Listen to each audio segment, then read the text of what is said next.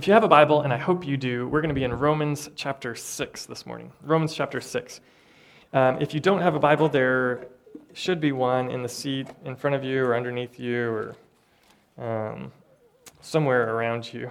And if not, there's also an app on your phone you can download called the Bible app, and pretty clever name for it, and that will do that as well. So Romans chapter 6 is where we will be.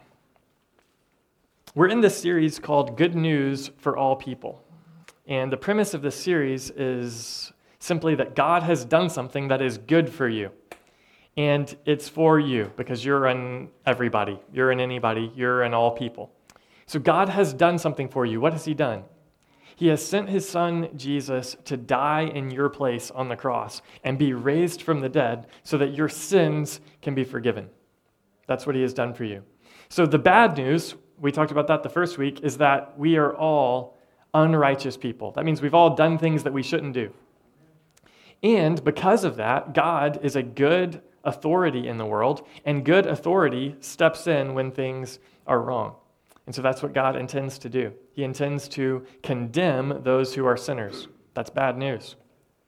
But the good news is that God has also sent His Son Jesus to be condemned in our place. So what I want to talk about this morning is just this simple question. How can that message, how can the good news change us? How can it make me a better man? How can it make me a better husband? How can it make you a better man or a better husband? How can it make you a better employer? How can it make you a better employee? How can it make you a better person? And the reason that we have to ask that is because it can seem like on the surface, okay, talking about the death and resurrection of Jesus, that seems like such a okay, maybe that would be useful if you're ever feeling guilty. But beyond that, you need some more principles to help you become a good person. If you're going to be kinder, if you're going to be nicer, if you're going to, have more integrity, then you need something besides the message of Jesus. It would maybe seem like that were true. Or it may also seem like if all we ever did was focus on the good news about what Jesus has done for us, then wouldn't that actually just make us think we should sin more? Because if Jesus will forgive us for all the sins that we've done, then why wouldn't you just have a good time regardless of what's the right or wrong thing to do? Why would you worry about doing the right thing if God's going to forgive you anyway because of the good news? So how does the good news make us good people? How can the good news change us? That's what I want to talk about this morning. So Romans chapter 6, verse 1. What shall we say then? So Paul, who used to not be a Christian, he used to hate Christians, but then he discovered this news about Jesus, and he became a Christian. He says, what shall we say then? After talking about all of this good news, what should we say? What should we do now? Are we to continue in sin that grace may abound? In other words, if whenever we sin, God's grace is greater than our sin, then wouldn't it be a way of showing how great His grace is if we just all sinned a lot? Let's show the world how good God is. Let's make a bigger mess so that, look at what God did. Look at what God forgave us for. And he says, verse 2, by no means, or in other words, absolutely not. And then he asks this question: how can we who died to sin still live in it? How can we who died to sin still live in it? What in the world is he talking about? Now he's going to begin to answer this question of why the good news can make us good people. How can the good news change us? That's what he's going to say. That's what he's going to explain. And he basically is going to say two things. First, the good news frees us from sin. The good news frees us from sin.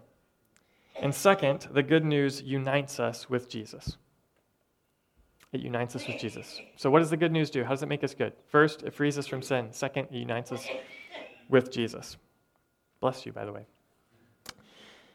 So let's talk about the first thing. It frees us from sin. He says, how can we who died to sin still live in it? Then look at verse 6 and 7. He says that we know that our old self was crucified with him, that's Jesus, in order that the body of sin might be brought to nothing, so that we would no longer be enslaved to sin. For one who has died has been set free from sin. Then look at verse 9. We know that Christ, being raised from the dead, will never die again. Death no longer has dominion over him. For the death he died to sin, once for all. But the life he lives to God.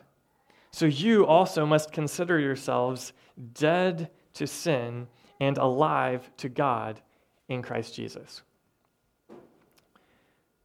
So he says that we, the good news, through believing the good news, we have been set free from sin. Or another way of thinking about that is we have died to it. What does that mean? What does it mean to be dead to someone? One time there was a girl that I liked and she didn't like me back, and a good friend of mine said, you know what, she's dead to me. She's dead to me. What is he saying? He's saying that relationship now, it's over. That relationship is done with. That what used to be true is no longer true. That's what he's saying. So the good news frees us from sin because we are dead to it. Our relationship with it has changed. How? Well, two ways. First, we used to be enslaved to sin because of sin's condemnation of us. Condemnation of us. Do you know what condemnation is? Condemnation is the feeling that you have of guilt. That's what condemnation is. It's the feeling you have of guilt. Have you ever felt condemned before? Have you ever done something and you felt like you were in the wrong, like you were being judged for what you had done? That's what condemnation is. So the guilt and the shame that we feel that's connected to our sin, we are freed from that with the good news. For me, I can walk around in guilt for days over the smallest thing. You ever have that? You have a conversation with someone and you said something that you wish you could take back and you feel like you were misunderstood, and then for days you feel this guilt for what you did. That's our relationship to sin. Sin condemns us. It makes us feel bad for the things that we've done. This is also how Satan works. Now, Christians believe a lot of weird stuff, and one of the things that we believe is that there's a spiritual, invisible enemy in the world who wants to destroy our lives. And his name is Satan, which means the accuser. Now, do you know what the accuser does? Do you know what Satan's power is? Do you know what Satan's strategy is? It's to bait you to the edge. It's to say, get as close as you can to sin. It's going to be so good for you. It's going to make you feel so great. It's going to make your life so much better. Satan likes to bait us to the edge and then condemn us when we jump. So he makes it seem like it's going to be so great over here with sin, but then the moment that we give in, he says, you're such a failure. You are such a loser. You are the worst. You're the worst husband, you're the worst man, you're the worst father. You're the worst wife, you're the worst mom. I can't believe you would do that. So he's baiting us to the edge and then condemning us when we jump. That's what our relationship to sin was. It has condemnation over us. It makes us feel guilty. But here's the deal. We weren't just condemned as a feeling. We were condemned as a fact. The condemnation that we had because of our relationship with sin wasn't just a feeling. It was reality. And the reason is because God is a just God. God has ways that he wants the world to work. He has ways that he wants you to live. He has ways that he wants me to live. And he has ways that he wants the world to operate. And he, unlike the accuser, is the one who actually has a good vision for the world. And so all of us have sinned, which means we have condemnation, but that's not just a feeling, it's truth. We all deserve God's judgment, his wrath, his good anger. We all deserve that. So it's not just a feeling, it's a fact. The good news, the message of what Jesus has done for us on the cross, by dying in our place and being raised from the dead, that frees us from condemnation. That means that it can deal with our feelings of condemnation because it has dealt with the fact of our condemnation. See, the good news of Jesus is not like therapy, where you just train yourself to think more positively about yourself. You know, you're a failure, you've done some bad things, but just feel better. Just feel better. Love yourself because God loves you. It's not, the good news of Jesus is not like therapy where it's like you just trick yourself into being more positive about yourself. Instead, it's therapy that can get to the root of your feelings of inadequacy and failure and condemnation because it has become fact. Jesus died on the cross being condemned in your place. That means that if you belong to Jesus, if you trust in Jesus, there is now no condemnation for you. Now, that means that when God looks at you, he's not trying to just, I can't believe he screwed up again. I can't believe she screwed up again. That's not God's attitude towards you because he has condemned Jesus in your place. So God's attitude towards you is an attitude of acceptance. It's an attitude of love. It's an attitude of grace. Why? Because he has condemned Jesus in your place. And that reality, that fact, can transform the way that you feel as well. Ben Shapiro says facts don't care about your feelings, right? This is an example. This is a way that what God has done for you in Christ can begin to inform your feelings. So, the good news frees us from sin. How does it do that? It gets rid of the power of sin's condemnation over us. It also, here's the second way that it frees us from sin, is it releases us from sin's dominion over us, or sin's authority over us, or sin's power over us. In our old relationship with sin, sin used to be the boss. It used to be the master. And here's what I mean. That our natural tendency was just to do things the way that sin would lead us to do them. That was our natural tendency. Everything in our life was distorted by sin and would lead us away from God. That's not to say that everything in our life was bad. It's just that we would take anything that was good and somehow distort it with sin, and it would lead us away from God. Let me give you a few examples.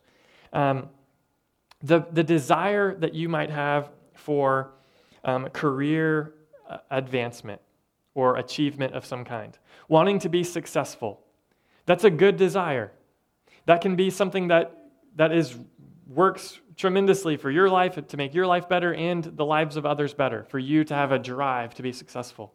But what sin would do as your master is trick you into thinking that if you could be successful, then your life would be enough.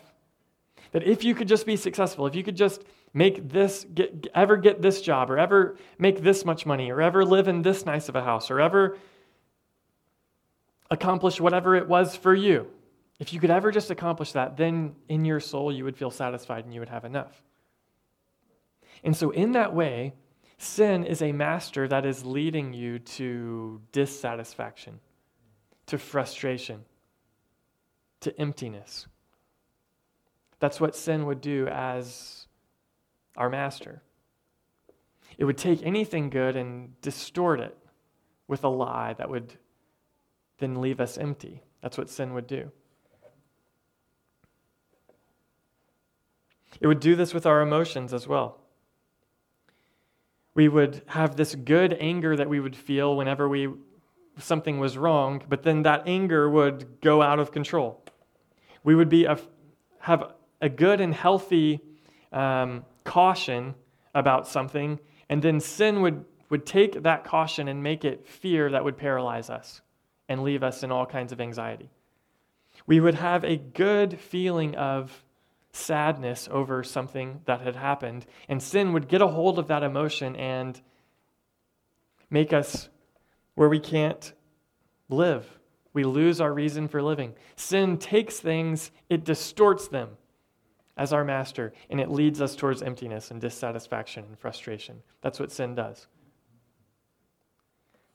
But sin's dominion over us, sin's authority over us, has been removed because of the good news of Jesus.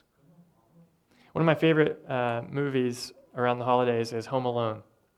And in Home Alone, throughout the movie, you remember the movie, little kid stays home with his parents, or his parents are in Europe, and he's at home by himself, right? And in the movie, they keep watching this scene. He keeps watching this scene, and in the scene, these two Italian mobsters are interacting with each other. And the guy comes in and he's like, AC said you got some dough for me. And he's like, is that a fact? He's like, AC said 10%. And then he says, well, too bad AC ain't in charge no more. You remember that? Too bad AC ain't in charge no more. I'm not great at the Italian accent. And what I love about that scene is it totally captures this. See, the guy's walking in and he's like, hey, I think that you owe me some stuff. And he's like, no, because there's a new boss in town. The old relationship is over, which means that the arrangements you had before, they're over. AC ain't in charge no more. And listen, that's what has happened with the good news of Jesus. Sin is not in charge no more. So you don't have to obey sin any longer. You don't have to give in to temptation anymore. Instead, you can be freed from sin, which means you can pursue success without it going to your head. It's possible for you to pursue a relationship without making that relationship the thing that's going to make your heart fulfilled. You can pursue your emotions without those emotions having to consume you. AC is not in charge anymore. Sin is not in charge anymore. We have been freed from sin. So why would you continue to live in sin, is Paul's question. Don't you know that you who died to sin, why would you keep living in it? And I think there are some reasons that you might. First, you might not realize what's true. You might not know that when you place your faith in Jesus, that something happens where sin loses its hold, its grip on you. You might just not know that that's true. When I went to college in Chicago, in my high school, it was really strict about if you were going to leave campus, you had to check out in the office, all right? And I got to college, and it was the first day of orientation, and I needed to run to the store and buy some stuff. And I remember walking out and being like, am I allowed to do this? Do I need to let somebody know that I'm going to the store? Who's keeping track of me? And there was this freedom that I knew that I had, but I wasn't able to live in it. It's like I know that I don't have to check out, but it just feels weird. I've gotten so comfortable having to check out and for some of us, that's how we live with sin. You've got a good relationship with sin. You like to yell when you get angry. You've done that for a long time. You like to start to get paranoid whenever your wife starts talking about money she's about to spend. Like, that's how you've done it for a long time. But the good news frees you from the grip of sin. You don't have to respond that way anymore because you are freed from it. You like finding a way to watch porn. You like that. You've gotten accustomed to that relationship. But you are freed from that. You don't have to do that anymore. And you are freed from the condemnation that you have for doing any of those things. Why? Because Jesus was condemned in your place, and that fact can inform your feeling. You don't have to do that anymore. Another reason we might not leave sin in the dust is because we're only looking for the good that sin gives us. Now, psychologists talk about reasons that people stay in abusive relationships. And it's puzzling because it's like, okay, this person literally abuses you, and yet you keep coming back to them. Why do you do that? Psychologists have all kinds of reasons for studying that. One of the things that they suggest is because we train ourselves to only see the good. And we can do that with sin. Where, okay, I know that ultimately sin's probably not good for me, but it actually has some benefits. Look, whenever I yell, people get the point. People straighten up. Whenever I lose my cool, it works out better. We can have all kinds of ways of justifying in our minds what sin does for us that's good. And so we only think about the good.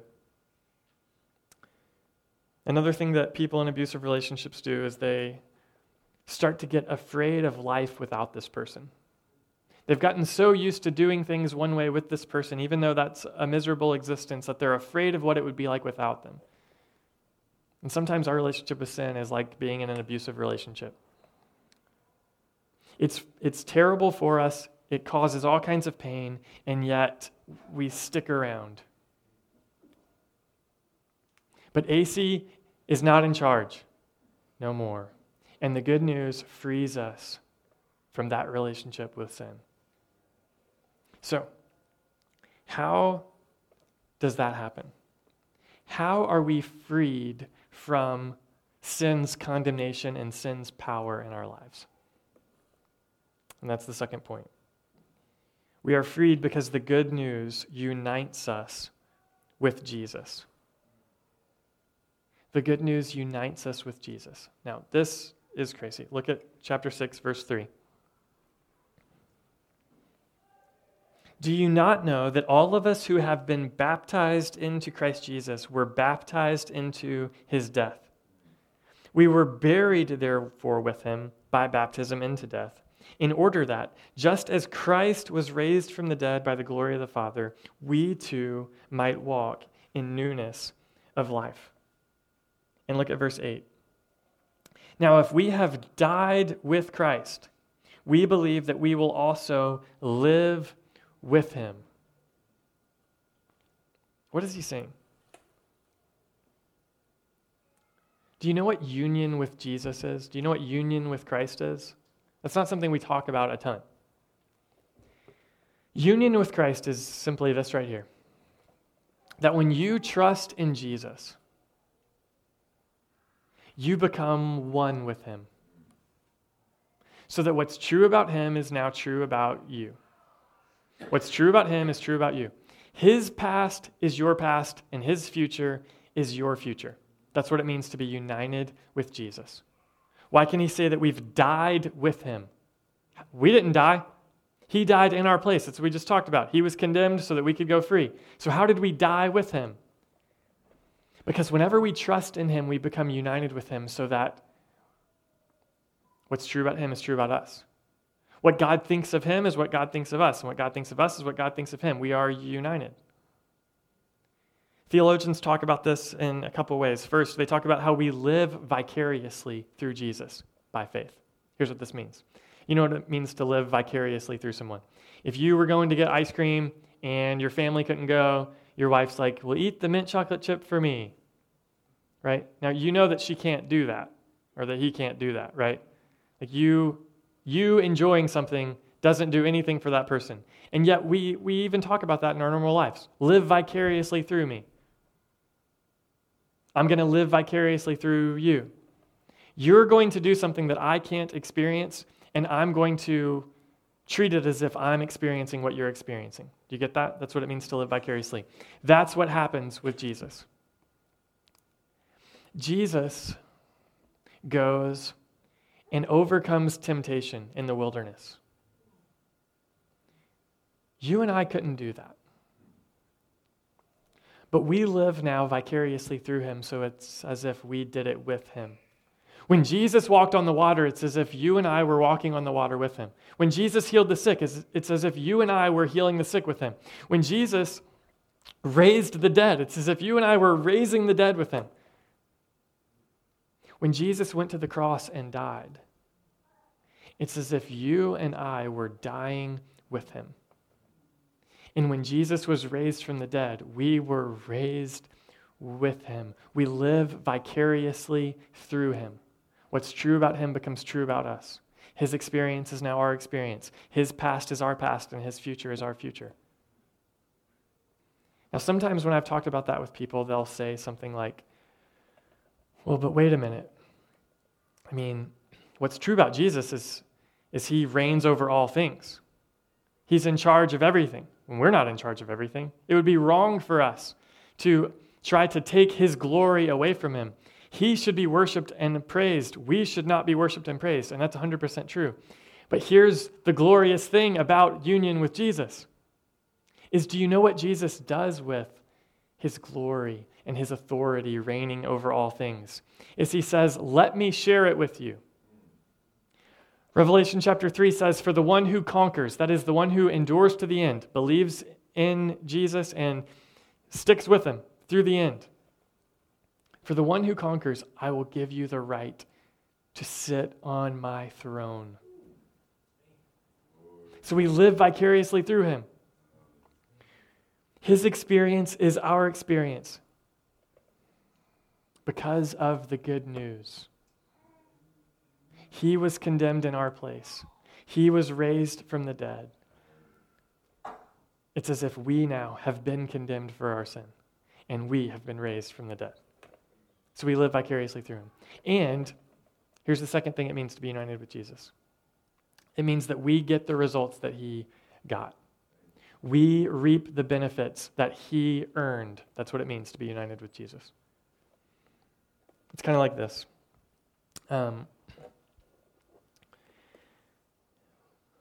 Imagine a situation where there's a woman who worked really hard. She got a great job, she built a great career, and over the course of all these years, she accumulated a ton of wealth. And then she falls in love, and she gets married. And when she gets married, legally, everything that's hers becomes her husband's. Now, her husband didn't work for it in the same way that she did. He did not build a career. He did not, put in all the hours to accumulate all of this wealth. But now, because they are united together, everything that's hers is his legally. In the eyes of the court, it's the same. That is what has happened with Jesus. That because of what Jesus has done, because of what Jesus has accomplished, we are now united with him by faith. So that what's true about him is true about us. So we reap the benefits that he got. Everything that he earned, we get because we are legally connected. We're united with Jesus by faith. And Paul says that there is a picture of this union with Jesus. And it's our baptism. In baptism, when we go under the water, we are showing a picture of the fact that we are now connected with Jesus in his death. We are identifying with him in his death. And when we come out of the water, we are demonstrating that we belong to his resurrection as well, that his new life is our new life. And so we are baptized, we are buried with him by baptism into death, in order that just as Christ was raised from the dead by the glory of the Father, we too might walk in newness of life. Here's why this is such good news for you. If his past is your past, then that makes your not having condemnation possible. Do you get that? When you think about your past, you think about all of these regrets. You think about all of these things that you wish you would have done differently if you could do them over. When you think about your past, you have all of these things that weigh you down. But if you are united with Jesus and his past is your past, then what does that mean about you?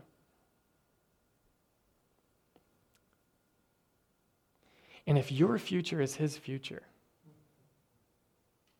then that means that regardless of what's going to happen tomorrow morning at work, regardless of the fact that you've got to try to meet payroll, regardless of the fact that your kid has just been up all night and there's no sleep and I don't know how that's going to affect all kinds of things in the future, regardless of all of the different what ifs and fears that you might have about the future, if your future is Jesus' future, then what does that mean about you? Do you know what Jesus' future is? Returning to the earth to establish a new creation and reigning over that creation. And that's your future if you belong to Jesus. So regardless of what happens tomorrow or next week or the week after that, your future is secure. And that should give you a sense of freedom. Not that, okay, so I don't care about any of my responsibilities anymore. Not like that. But it should free you from thinking that you're responsible for the outcome of the world. The one who is responsible for the outcome of the world is Jesus. And he's saying, hey, I've put it all on my shoulders and you can have my future. That's what Jesus has done. So, what should we do in response to this? Look at chapter 6, verse 12 through 14. Let not sin, therefore, reign in your mortal body to make you obey its passions. Do not present your members, that's the different parts of your body, to sin as instruments for unrighteousness, but present yourselves to God as those who have been brought from death to life, and your members to God as instruments for righteousness. For sin will have no dominion over you, since you are not under law, but under grace. So what should you do?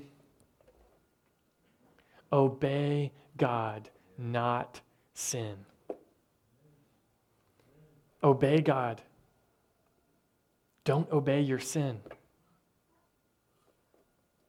What might that look like for you?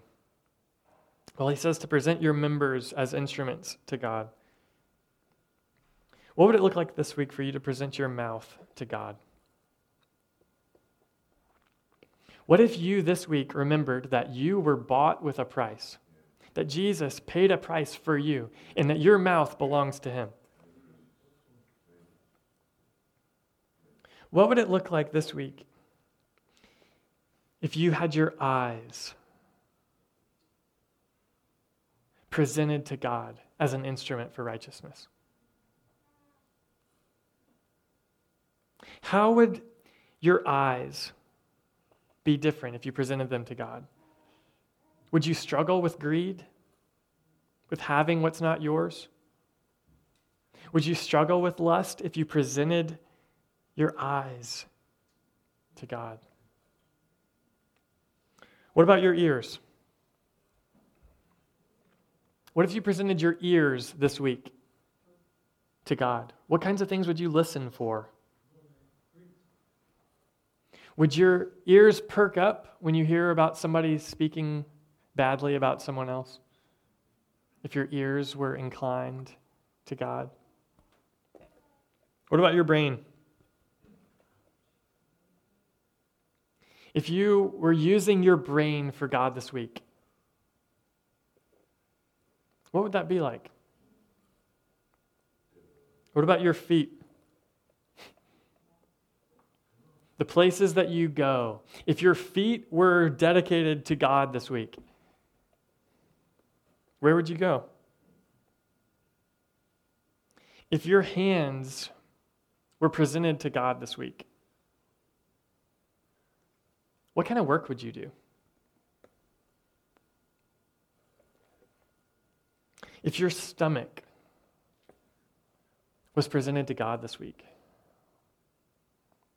what kind of appetite would you have? Now, I could be talking physically, but I'm mainly talking figuratively. But what kind of appetite would you have? What things would you seek after to fill you up if your stomach was presented to God this week? Listen. How can we who died to sin still live in it? Because of what Jesus has done on the cross, and because Jesus has been raised from the dead, sin is not the boss of you anymore. And you are united with Jesus. Believe that this morning. Let's pray. Father,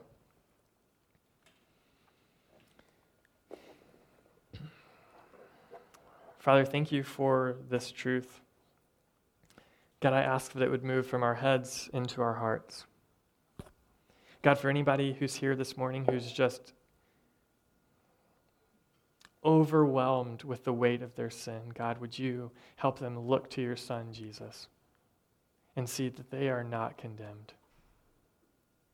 That if they come and trust that Jesus can forgive, that Jesus can fill them up, if they would come believe that, God, they are free from condemnation. Would you help them do that? God, for those who maybe are hurting this morning because of loved ones who are sick or loved ones who are dealing with all kinds of difficulty, God, would you help them look to your Son? Would you help them see that their future is caught up in his future? And how could he who did not spare his own Son not also give us all things? God, help us believe that. God, as we come to your table now, would you convict us of anything that needs to be removed from our heart?